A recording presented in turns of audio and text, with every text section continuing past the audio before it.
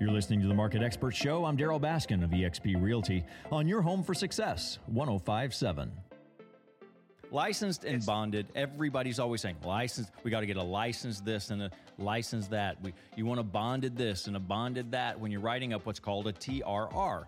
That's the treatments, repairs, and replacements that is commonly used when you're buying a house and you make a list of expectations or repairs that you want from the seller. It's what you do after inspections. So that's one instance where this comes up a lot. And of course, others, just you're a regular homeowner and you're asking for a licensed and bonded contractor. But what in the world does that really mean? There is so much confusion. And let me tell you, when there's confusion to this degree in the real estate community, we need to have a discussion about it. Mike Goodman, Goodman Construction, and Goodman Roofing. Who has to be licensed? Oh, I'm sorry. That's okay. Go ahead. I interrupt you. You're absolutely correct. There is a ton of confusion in this industry about the licensing and bonding procedures. And I know we've touched on this before, but it's always good to circle back because there's so much confusion about this. Can we avoid using circle back? I mean, just for the sake of affiliation here.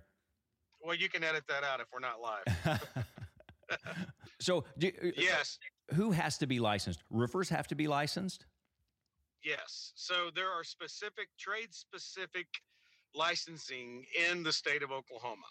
Now, a general contractor, a home builder, a very generic title person, a handyman, there's no specific licensing for him to do business with the community or in the state of Oklahoma. So I see a lot of social media posts about I need a flooring installer, must be licensed and bonded. Well, that doesn't exist.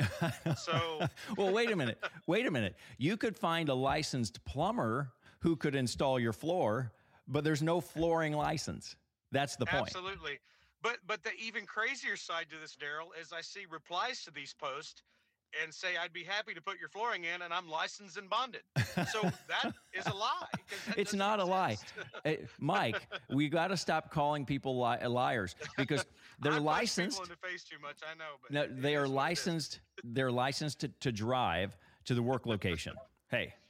All right, maybe they've got a health department permit. You know, they've got a license to serve food. You know, maybe you bring some simplicity to this that I wasn't thinking of, and that's absolutely correct.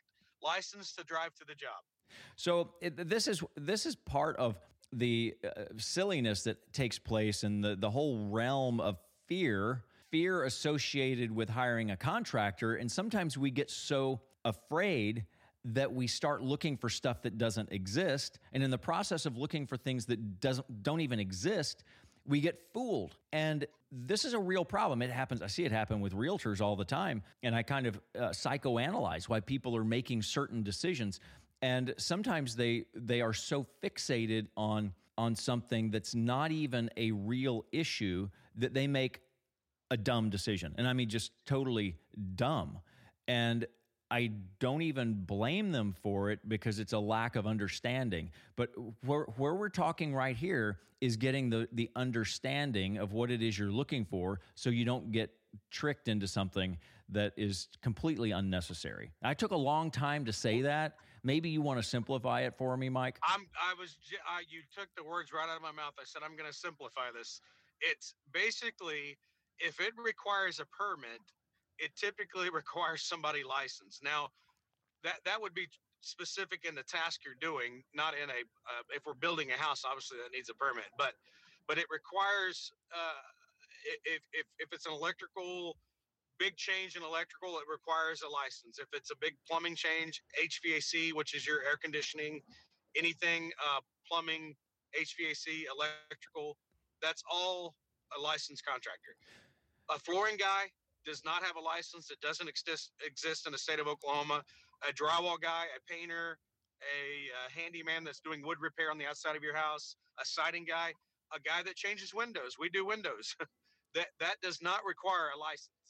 Now, if you get into where there can be some confusion, the person who does wood repair it's possible that they could have some affiliation with the termite company, and I put termite in quotes because termite, as We use it as sort of slang for wood-destroying organisms. Wood-destroying organisms, which includes termite, wood rot and decay and fungus and things like that, will require a license to use the chemicals.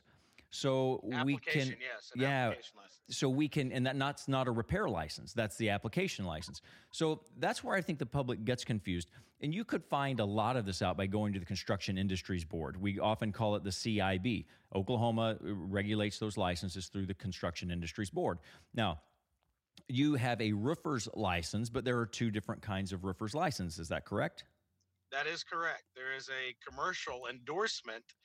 I wouldn't say there's two types, but there's a commercial endorsement for contractors that do big commercial work. So on the residential side, the general license covers everything.